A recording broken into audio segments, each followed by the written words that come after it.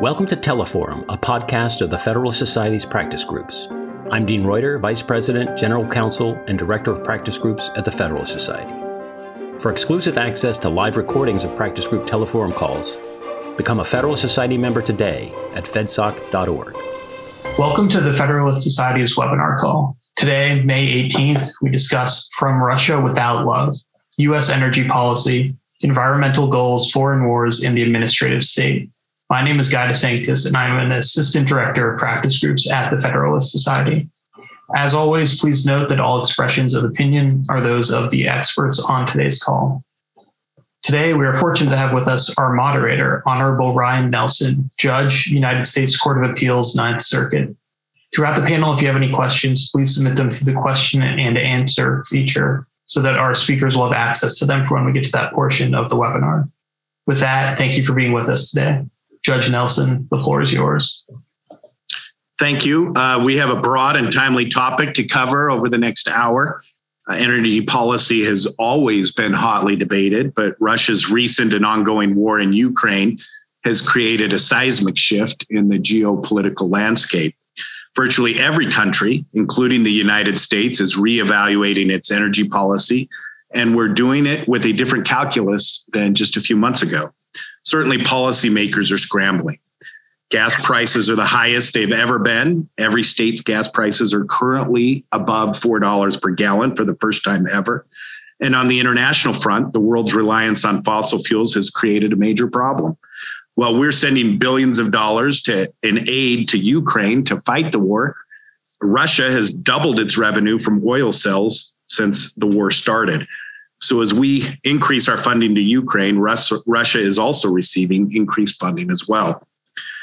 Dealing with the legal and policy questions that U.S. energy policy, environmental goals, and national security concerns raise, especially in a rapidly changing world, may be some of the most difficult questions we face today.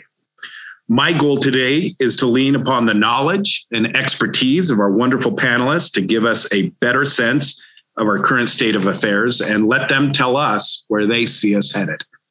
With that, I'd like to introduce our speakers.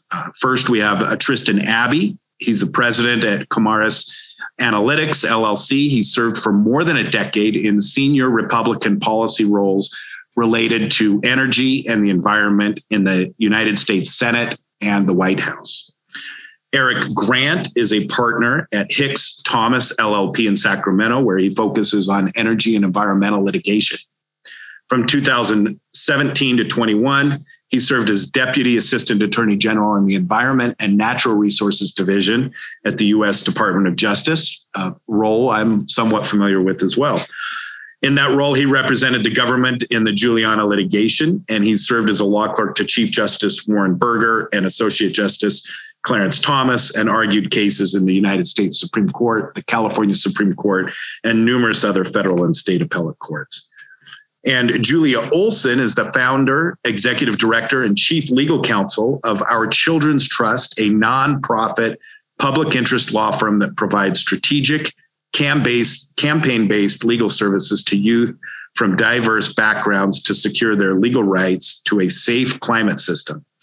Julia is co-lead counsel in the Juliana litigation, and as a result of her human rights and environmental justice work, Julia has won numerous national and international awards, most recently the 2022 Catherine and George Alexander Law Prize given by Santa Clara University, and she was named as one of Bloomberg's Green 30 for 2020. With that, we're going to start with 5 to 7 minutes for opening remarks from each of our panelists, and then we'll allow each panelist to then have 2 to 3 minutes to respond after opening remarks. And we'll go ahead and start with Mr. Abbey. Thank you, Judge. It's an honor to speak at this webinar, and I look forward to a lively discussion. There's not much I can say about Russia and Ukraine and energy that you probably haven't already heard about on the news or read in the papers, but maybe I can provide a different spin on what you've already heard that may fuel some different lines of thinking and inquiry. I see basically four major questions that emerge from this war currently underway in Ukraine. We've seen the most widely publicized sanctions regime being imposed on a country by other countries in decades. It really does remind us of the sanctions regimes that were put in place during the Cold War, East versus West, on the embargoes that were put in place during the World Wars. Those are actually hot conflicts, on Napoleon and Britain fighting each other on the high seas and besieging either the island or the continent of Europe. So I think that this is a historic moment in many respects. I think one huge question that emerges from the sanctions regime that has been imposed is how durable is it for the future? In other words, countries that we may want to impose sanctions on in the future will be looking at this current scenario and learning lessons from it, and probably trying to strengthen the resilience of their own economies against similar type sanctions regimes in the future. It's a question of how do countries adapt to what they're seeing unfold today, and whether these very powerful financial authorities that we have will be as successful as they have been either in this case or in the case of North Korea or Iran and other regimes that we've seen be imposed over the past couple decades. The second big question that emerges for me is whether the shift that we've seen in Europe vis-a-vis its own defense proves durable. We have seen several Western European countries, and of course those in the East and elsewhere in Europe, deploy forces. This may be a more robust defense posture than we have seen out of Europe for quite some time. Perhaps, depending how you look at it, since Operation Enduring Freedom in Afghanistan after 9/11. This may not be so surprising, considering that this is in some respects a defense of their own territory, depending on how you define Europe. But it's certainly far closer to home for them than Iraq, Afghanistan, Somalia, the Gulf of Aden, and other places where they've been called upon. How durable is this strengthened defense posture? Does it portend greater defense spending over the next decade, or is this kind of a flash in the pan? Third question that emerges for me, out of four, so don't worry about having a long list here, is the durability of the shift that the judge referenced in respect to energy portfolios and the mix of types of energy sources that countries are willing to use to fuel their own economies. There has obviously been a lot of chatter about reviving nuclear energy in Europe. There's been chatter about buying more natural gas from the United States or Qatar or Australia. There has been chatter about opening up production either here or elsewhere. There's been chatter about diversifying away from Russia. I think the question is, does that chatter lead to concrete action? It's a lot easier to say that you want to reduce your reliance on Russian energy down to 0% than it is to actually do it. This is also seen. We've also seen as a result of this scenario something that I think policy wonks have always known, which is the limits of federal authority over U.S. energy markets. There is no single official in the U.S. government who's able to say, we will export more LNG to Europe tomorrow. There's just nobody who has the power to do that. And then finally, the fourth of four big questions that emerge for me is what effect this has on what some may call the reframe on China in U.S. policy circles. Over the past several years, 4 or 5 years, depending how you count, you've seen a number of bills be enacted into law related to the great power competition, as some refer to it as, offering more authorities to the executive branch vis-a-vis financing, investments, overseas deployment of capital, all in an effort to, in some sense, respond to China's rise, the Belt and Road Initiative, and other related questions that you can certainly read more about all over white papers and essays published by almost any think tank you can possibly imagine. The question is, does this reframe on China from, say, mostly trading partner, mostly potential ally or friend, to something more complicated, does that endure in spite of all the attention that has been put on this Russia-Ukraine situation? DC is not a city that is good at doing more than one thing at the same time, and we will see what that means for the future. So those are my four big questions, and I look forward to a very lively discussion about any, none, or all of them. All right, thank you. Eric, do you want to go ahead? Thank you, Judge Nelson, and thank you to the Federalist Society for inviting me. As Judge Nelson mentioned, I spent nearly 4 years in the leadership of the Environment Division of the Justice Department during the Trump administration. And in accord with the policy priorities of our client agencies, that leadership team sought through litigation to enhance the energy independence of the United States, consistent with statutory mandates for clean air, clean water, and clean land. Thus, we defended pipelines, electric transmission lines, and other infrastructure permitted by our client agencies, while also prosecuting polluters. Now, prior to 2022, energy independence and infrastructure seemed, to some at least, like partisan Republican slogans. But Russia's brutal invasion of Ukraine and the awful realization that the United States and its European allies were helping to finance that invasion by buying oil and gas from Russia has perhaps made energy independence something of a bipartisan goal.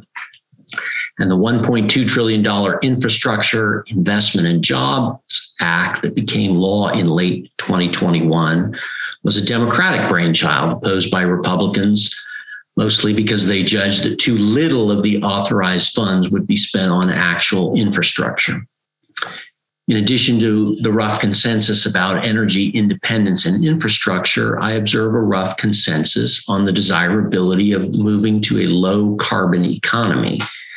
In popular conception, that move entails electric cars, solar power, and wind power. What do those things entail? Well, electric cars require lithium-ion batteries that contain lithium, copper, and other minerals. Solar panels require copper and massive amounts of aluminum. Wind turbines likewise require copper and aluminum plus nickel, and all of these require a reliable electric transmission grid. You may have heard me repeat copper, which is ubiquitous in the high-tech, low-carbon future. Where will we get all of this copper and other minerals? Sometimes they can be obtained by unconventional methods from unconventional places. For example, evaporitic extraction of lithium from the brines below the vast salt flats of Chile. But mostly we will get these minerals by digging them out of the ground. In a word, we will mine them. Felicitously, Rosemont Copper Company sought approval from the U.S. Forest Service to dig a large open pit copper mine on federal land in Arizona, predicting that the mine would produce nearly 6 billion pounds of copper over 25 years.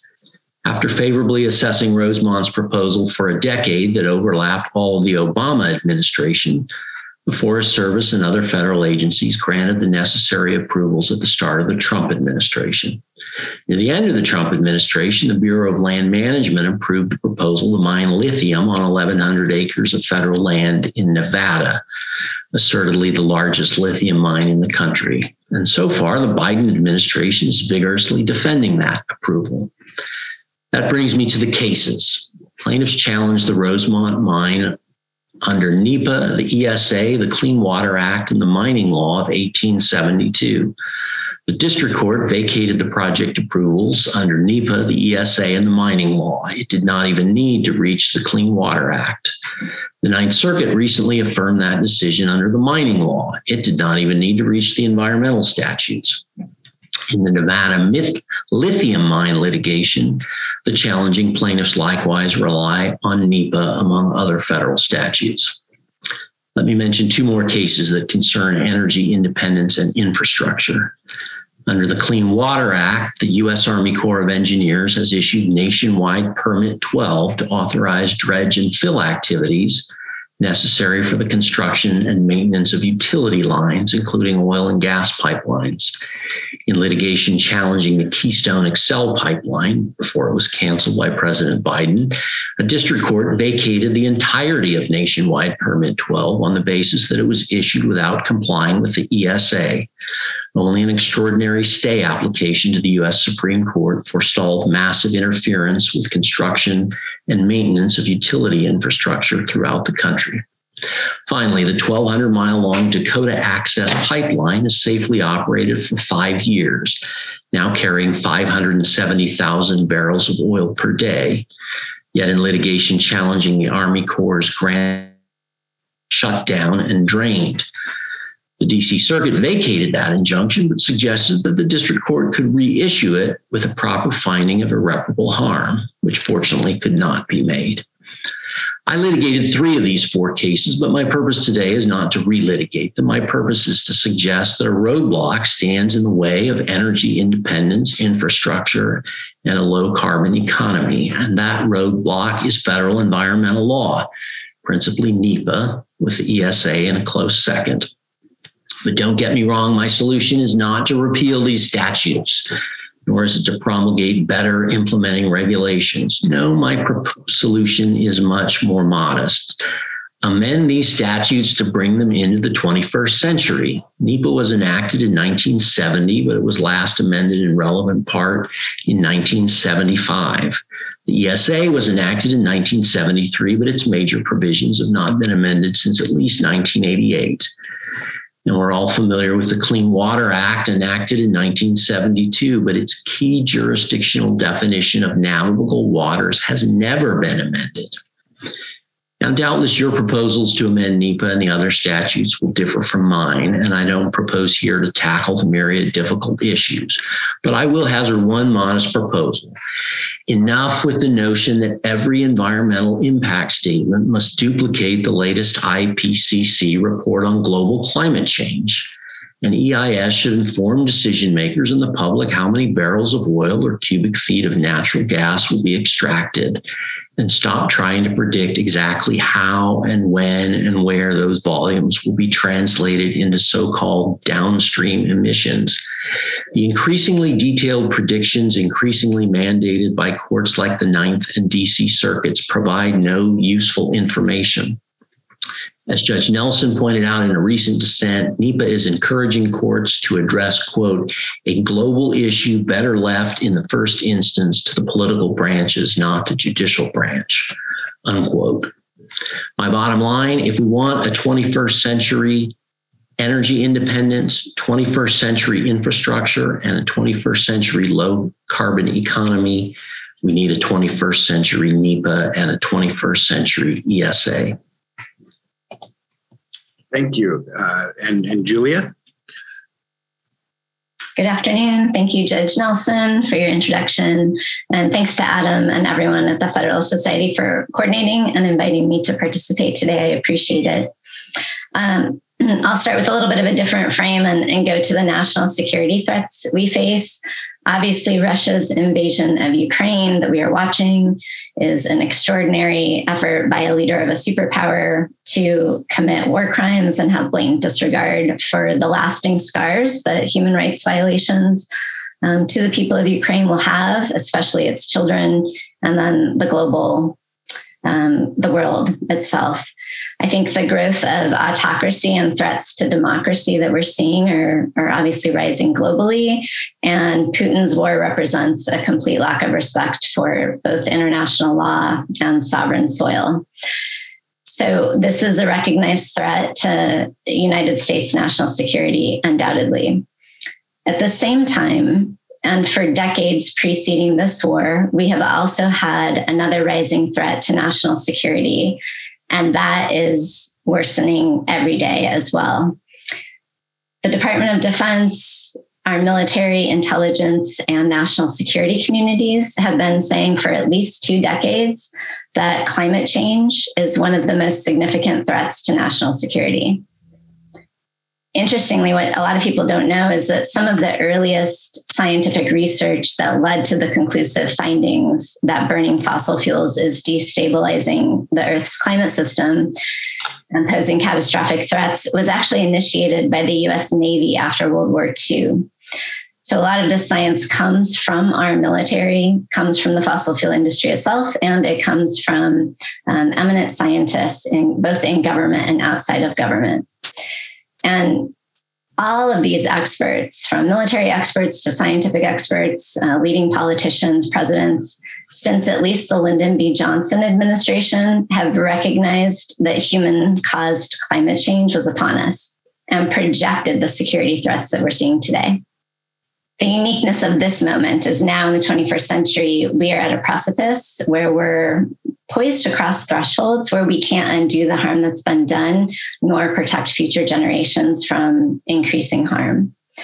I'll just refer to a couple of Department of Defense reports. The 2014 Defense Quadrennial Review said that the pressures caused by climate change, quote, are threat multipliers that will aggravate stressors abroad, such as poverty, environmental degradation, political instability, and social tensions, conditions that can enable terrorist activity and other forms of violence. In 2019, under the Trump administration, the Department of Defense reported to Congress that the effects of a changing climate are a national security issue with potential impacts to Department of Defense missions, operational plans, and installations. And specifically in that report, the department said that because of climate-caused recurrent flooding, drought, and wildfires, there was concern and threats to 79 installations, at least identified as of 2019. So military installations threatened by the climate crisis. So, abundant support within the national security community to treat climate crisis as an urgent threat and to take action to address it. I come to this story from the perspective of representing young Americans who are already being harmed by the climate crisis here in the United States. And indeed, in addition to the overall threats to our nation and our national security that the crisis poses, it really specifically in terms of individual health and individual liberties, it's harming pregnant women and their fetuses, it's harming newborn babies. Children whose brains and bodies are still developing are really the most vulnerable groups of people here in the United States. And I'll focus just on one aspect of that, and it's the increasing heat, the direct pollution from burning fossil fuels, but also the increasing air pollution from the climate fire smoke that many people are now living with year round. And what that's causing is increased rates of miscarriages, low birth rates, heat stroke in our children, respiratory illnesses in our children, and then also leading to increase in autoimmune disorders and infectious diseases. So what I've noticed in the about 15 years I've been working in this space is that apart from the military and the national security intelligence communities, I think our medical communities and our pediatricians in particular are some of the most concerned members of society calling for this urgent transition. And my perspective on both of these national security threats, the war in Ukraine and climate crisis, is that it's not a binary choice. There's a real opportunity right now to both support Europe with its urgent needs in this short-term situation. There's also an ongoing need domestically and for European countries domestically to really double down on transitioning to those clean energy systems and working through the types of issues that Eric and Tristan have raised to do so. So I don't buy into this notion that it's an either or choice. And in fact, one of the first things that energy experts in their plans that are already developed, we have the technology, we have the know-how to do this. What they say is electrifying transportation is the easiest lift. And Eric identified some of the things we need to do that. What's interesting about this, and it goes to this point about having these 20th century laws impeding what we're doing today, from your perspective, President Nixon called for electrifying transportation in the early 70s. And we have had the technology to do this for decades and decades, and it hasn't been done because our current laws and the money in our system and our subsidies go to keeping fossil fuels in place. So my question is, what do we do right now in this moment, and how do we rise up as a nation for the sake of young people and children who really depend on the right choices being made now to address both of these national security threats? And I look forward to the conversation. Thank you. Okay. Well, why don't we take 2 or 3 minutes and we'll start. Mr. Abbey, you've heard everybody speak, and maybe you could address, whatever you were impressed with what you've heard, but maybe Ms. Olson's last question is a good place to start if you want to address that. I found both opening remarks absolutely impressive. I think that this is actually a great conversation to have right now. Having worked at the National Security Council and on Senate staff, I have certainly heard about the effects of a changing climate in terms of U.S. national security documents all over the place, from quadrennial defense review to DoD budget proposals, hearing testimony. And I think it's always been a challenge for me to differentiate climate change as a national security issue, the effects of climate change as a national security issue, and the ability for any of the policies that we have proposed, either in regulation or in law, to actually reverse those effects. Often you will hear concerned scientists and policymakers talk about how long-term the effects of greenhouse gases will be in the atmosphere, how they last for decades and even centuries, depending who you talk to. And if that's the case, then it really does seem that nothing that we do right now will have much of an impact in the near future. And if that's the case, then I think that forces us to answer a different set of questions, and it certainly changes our timelines on how we respond to things like Russia invading Ukraine. I would also like to commend Eric on his excellent exposition of copper and other minerals that are absolutely critical to U.S. National economic security, and the fact that the United States mines almost nothing for so many of them and imports half or more for a lot of them, and then imports almost all of some from one particular country, that is China. So I'm happy to continue the conversation, but I figured that we'll get the ball rolling. Sure. Eric, do you want to take a few minutes? Sure.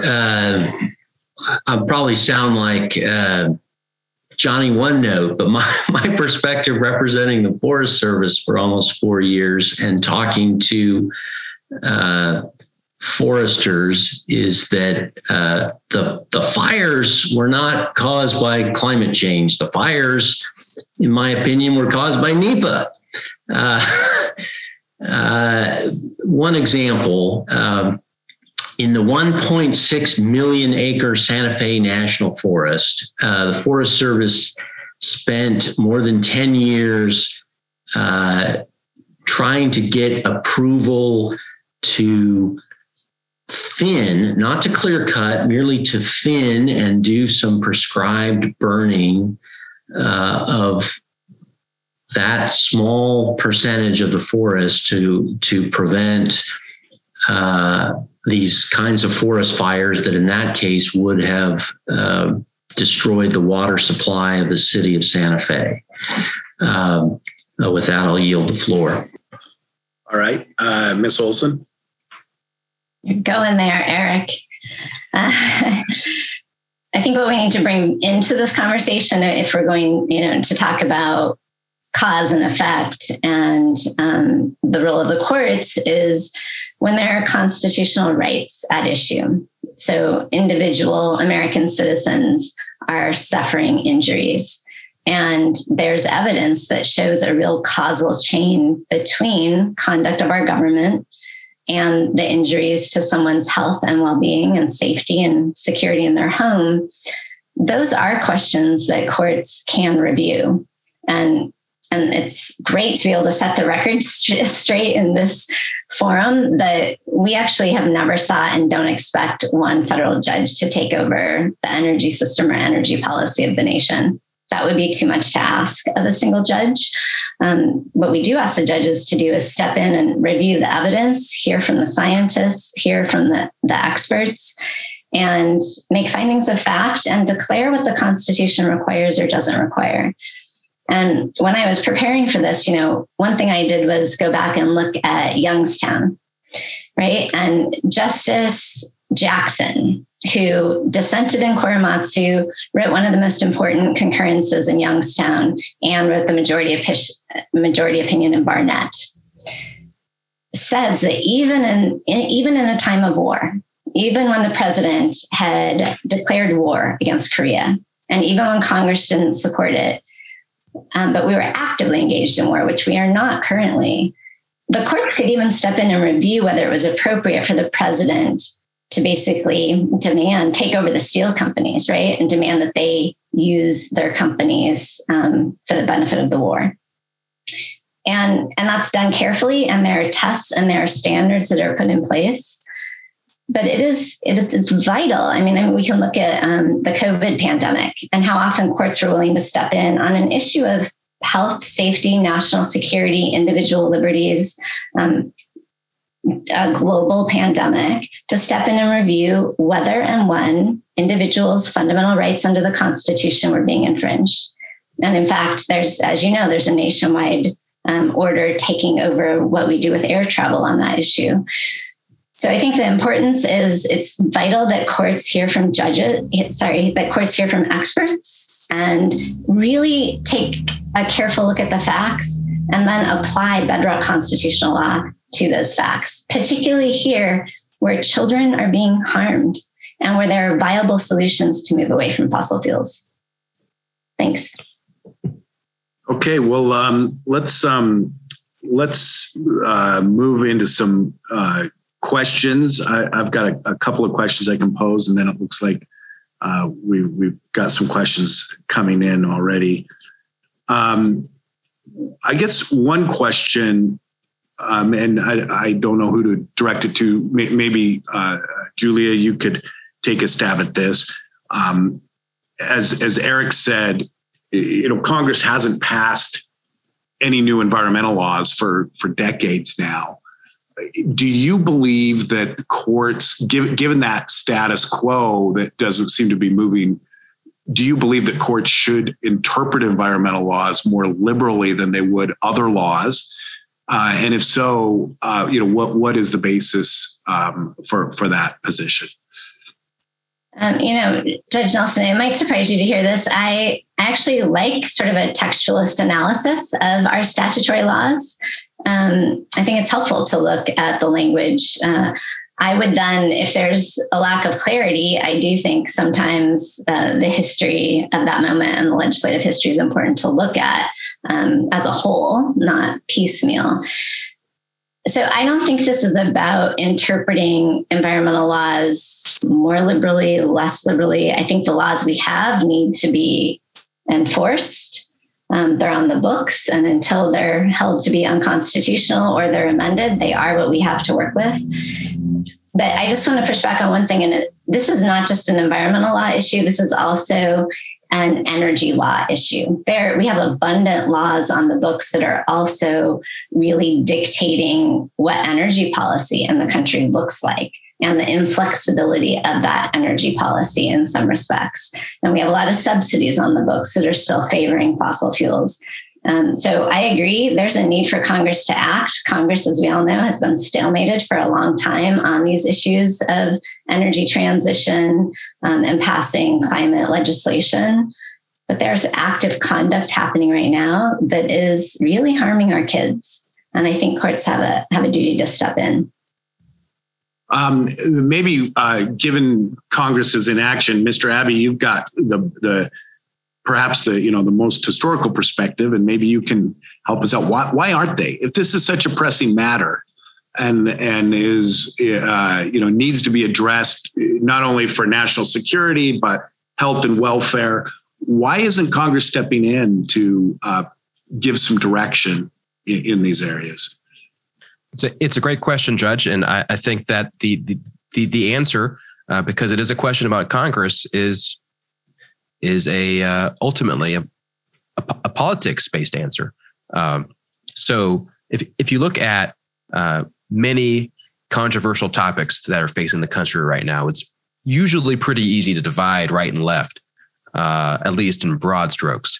I think when it comes to the energy mix, and I separate that from energy versus climate or the sort of bigger conversation, but the more focused question on what exactly types of energy we use in the country, I think you see a very interesting regional breakdown where it's not so much partisan, but more regional in terms of the kinds of energy that your state, for example, is best at producing. And I think it is no coincidence that the renewable fuel standard, which in my opinion is one of the most atrocious policies ever put in place in terms of its complexity, set aside whether it's a good idea or not, just in terms of the complexity of it. It is a thoroughly impenetrable document as an act and incomprehensible as policy, but it's also heavily geared towards corn production in a region of swing states. And I think that in very similar respects, you see interesting regional breakdowns when it comes to things like hydropower, where many environmental minded folks are now sort of opposed to hydropower. And you see a lot of states where hydropower is a mainstay of baseload capacity, where you see Democrats in support of hydropower. Conversely, coal in terms of West Virginia in particular, oil and gas production in certain parts of the country where, again, you don't have these neat regional, these neat partisan breakdowns. I would say that Congress has actually taken a lot of action in trying to support advanced technologies, in particular, advanced nuclear reactors. This has been a bipartisan effort, and we will see if it bears fruit. But it also has a lot of regulatory dimensions to it that make it a bit more complicated to deploy, even if we were to succeed in terms of the technology. And then I hate to beat a dead horse, but we get back to that minerals question again. Even if Congress was to decide that all of a sudden all 100 senators and all 435 members of Congress were in favor of energy transition, net zero by 2050, unless you're going to be mining more rocks out of the ground, that is just not going to be possible. Eric, you served in the executive branch, and so we heard a little bit about the legislative branch and what they are doing and what they could be doing, maybe what they should be doing. Where energy policy is so intertwined with military affairs, national security, some of these issues we've been discussing, isn't that an argument for greater authority in the executive and branch and through agencies to act to reflect those policy initiatives rather than just Congress and the people? And if so, what do you think executive agencies should be doing to address some of the concerns that we're discussing today? Well, I'm not so sure, Judge. I encouraged client agencies to exercise their regulatory authorities. The Waters of the United States rule under the Clean Water Act is a preeminent example, and I help defend those rulemakings in court. But I guess my perspective, looking back over my tenure then and then seeing what's happened in the new administration, is that's not a durable model for meaningful change. It really is unfortunate, and more than unfortunate, that what are we 17 years coming up, 16 years after Rapanos versus United States, where the Supreme Court fractured about the meaning of the term waters of the United States. And as we used to joke in the Environment Division, if only there were a branch of government that was authorized to define that term with some particularity. Well, there is a branch. It's the Congress of the United States, and it's the first. It's in Article 1. It's supposed to be the preeminent branch because it's closest to the people. So, yes, agencies should do their best. I thought we did a reasonably good job in the Trump administration in filling the vacuum, but unfortunately, there's a vacuum that should be filled by Congress. Julie, where do you come out on these issues? Do you think that the legislative branch or the executive branch bears, most of the responsibility on moving things forward? My view is that the executive branch and Congress have gotten us into the climate crisis, and the third branch of government has been pretty silent and allowing the conduct to continue without judicial review.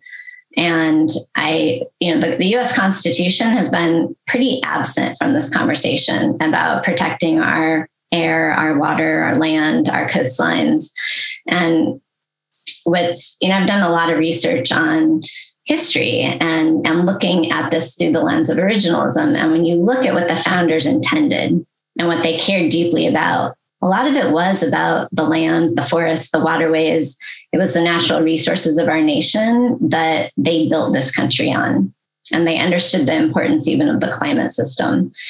And I think we need to start looking at this issue through a constitutional rights lens again, looking at it in terms of our posterity and really protecting this nation for future generations, because there is a real crisis. And the thing I'm enjoying about this and appreciating is that I'm seeing areas of agreement, right? Like we're all saying talk is cheap, action is needed. We need to bring laws into the 21st century. I mean, we're producing energy in a way that it's been produced for 100 years, right? And Tristan, to your point about nuclear, I know from our experts that the Department of Energy stopped doing R&D on next generation nuclear technology in the 80s and 90s. They forewent it, and they doubled down on hydrofracturing technology and the research and development the industry needed to extract more gas. So there have been these trade-offs and choices. And at the end of the day, we have about 6 decades of the government knowing that fossil fuels would lead us to really catastrophic consequences if we kept burning them at accelerating rates. And now we're living that. And the question again is, what do we do? And I think this is a conversation that all 3 branches of government need to be having with one another, including through that constitutional lens that really does protect these fundamental rights to life and health and security that our children are threatened with. So I think it's all 3. I don't think it's one or another. Let me just ask a follow-up question, because you mentioned kind of an originalist view of this and the founders, and I would agree with you. I just read Undaunted Courage and was very impressed by, just a reminder of how much Thomas Jefferson was very engaged on natural resources, even at in the founding of the country, and how much I guess I would agree with you that was a big focus. But doesn't that seem like a stretch to say that just because they're interested in that it requires the judicial branch to step in? And I'd be interested in where, to the extent that you were kind of going this way, where's the originalism basis for saying that the judicial branch should be the ones that are stepping in to protect the environment absent congressional or executive action? Well, not absent congressional or executive action, right? So our work is not about bringing failure to act cases. I don't think there's a mandatory duty written in the Constitution for government to step in and address a climate crisis for which it has no role in perpetuating. But that's not what's happening. I mean, our nation's history shows that our energy system today is a direct result of a lot of government conduct, both by Congress and the executive. So where we have affirmative action, then what gives the courts authority to act is Article 3, because there's a case in controversy now between the children of the nation and the executive branch and the departments that are perpetuating these policies. Like, we have a fossil fuel energy policy in our country that dominates. And our system, our electricity systems, our pipeline systems, all of the plants that are authorized in this country, they all operate under federal approval. And many of them operate under federal subsidy. And so the authority is Article 3, but it's really right to life and liberty, and interpreted through the posterity clause, because life and liberty wasn't just for one generation, right? It's not just for our generation, it's for generations to come. And I would hope that there's some synergy and connection between what we're doing on behalf of youth and, Judge Nelson, your perspective and the perspective of folks in the Federalist Society about what's really important and what we're trying to do for the benefit of present and future generations who will inherit this nation. And it does go back to what the founders intended. And Jefferson was an amazing climate. He had a climate journal. They tracked everything because it was the essence of life was our climate system. And all of human civilization has been built upon that. Well, let's turn a little bit to some of the questions that have been posed. We've Christopher Aquilina seems to be engaged on this. We appreciate you weighing in with questions. And I think I'll take the first question and just boil it down of kind of this idea that a lot needs to be done here. Wouldn't it make sense to cut the red tape, ultimately, is what he gets to, and allow us to utilize our resources instead of saying that we're protecting the environment, but are actually selling out our own national security? That could go to any of you. I mean, Julia, maybe you could take that in the first instance, and then maybe we can get some other perspectives as well. Yeah, look, before I started our Children's Trust and began working on behalf of youth, I did environmental law, and I worked under all the statutes that Eric and Tristan have complained about, right? So I brought those cases, and there is a tremendous amount of red tape. There is inefficiency, there's bureaucracy, not just in the agency the litigation processes that follow that up. I had cases where we would win 3 times in a row, and then the agency would cross a T and dot an I, and a project that was really damaging would go forward. So I think that there is a lot of inefficiency in the system, and it would be great if Congress would clean up some of these inefficiencies and update these laws to reflect the current state of the environment, the current state of our climate, and really bring them more into the 21st century. That said, the Clean Air Act is an example. Its purpose was to protect air quality and the quality of the atmosphere. And through the Clean Air Act, there's been a lot of air pollution that's been permitted and authorized that has gotten us to where we are today. So I think there's a lot of failure of environmental statutory law with some successes. And I grant you, Eric and Tristan, there is a lot of inefficiency for industries who are burdened by this in ways that hopefully can be addressed going forward. Eric, do you want to take, you've already referenced some issues on the red tape and kind of some of the problems that have come into that. Where's the fine line? How do you protect the environment, but also get access in a reasonable way to the resources that we need to, solve some of the problems that are facing us? Let's go back to the example of so-called downstream emissions. I don't think we're protecting the environment. I don't know what we're doing. We had to advise our client agencies update our advice with every new DC Circuit opinion. I referenced your dissent, Your Honor, in a case called 350 Montana. Now there's more guidance from the Ninth Circuit in that case, and a case called Bone Liberty. Congress should write into the statute what agencies need to do with respect to emissions that will be caused by, for instance, extraction of oil and gas in Montana. There's a lease. There's going to be certain numbers of barrels and cubic feet extracted. What do the agencies need to reveal to the public and to decision makers about that? They don't know. They should know, and then they should do it. And the public and decision makers will have that information and be able to make intelligent decisions. So I don't think we're trading off between protecting the environment and some kind of efficiency. We're just doing make work. One of the other questions that came up was, child standing for children in the courts. And Julia, you've talked about this, throughout your comments, and obviously there's taxpayer standing. This is the question: is how it's posed. Is we're taxpayer standing. There's generally not standing for a taxpayer to come in and challenge, get into court and get standing with a case or controversy. So how do you distinguish children and say, well, children should have more standing to come in, or their concerns should be put at more paramount than just a normal taxpayer standing, such that they should have access to the courts on some of these issues? Yeah, well, just to be clear, these cases aren't taxpayer cases. So I understand this is getting at the generalized grievance doctrine, which is not the case here. And it's one thing that the Ninth Circuit did establish in the Juliana case is these young people had individual particularized concrete harms.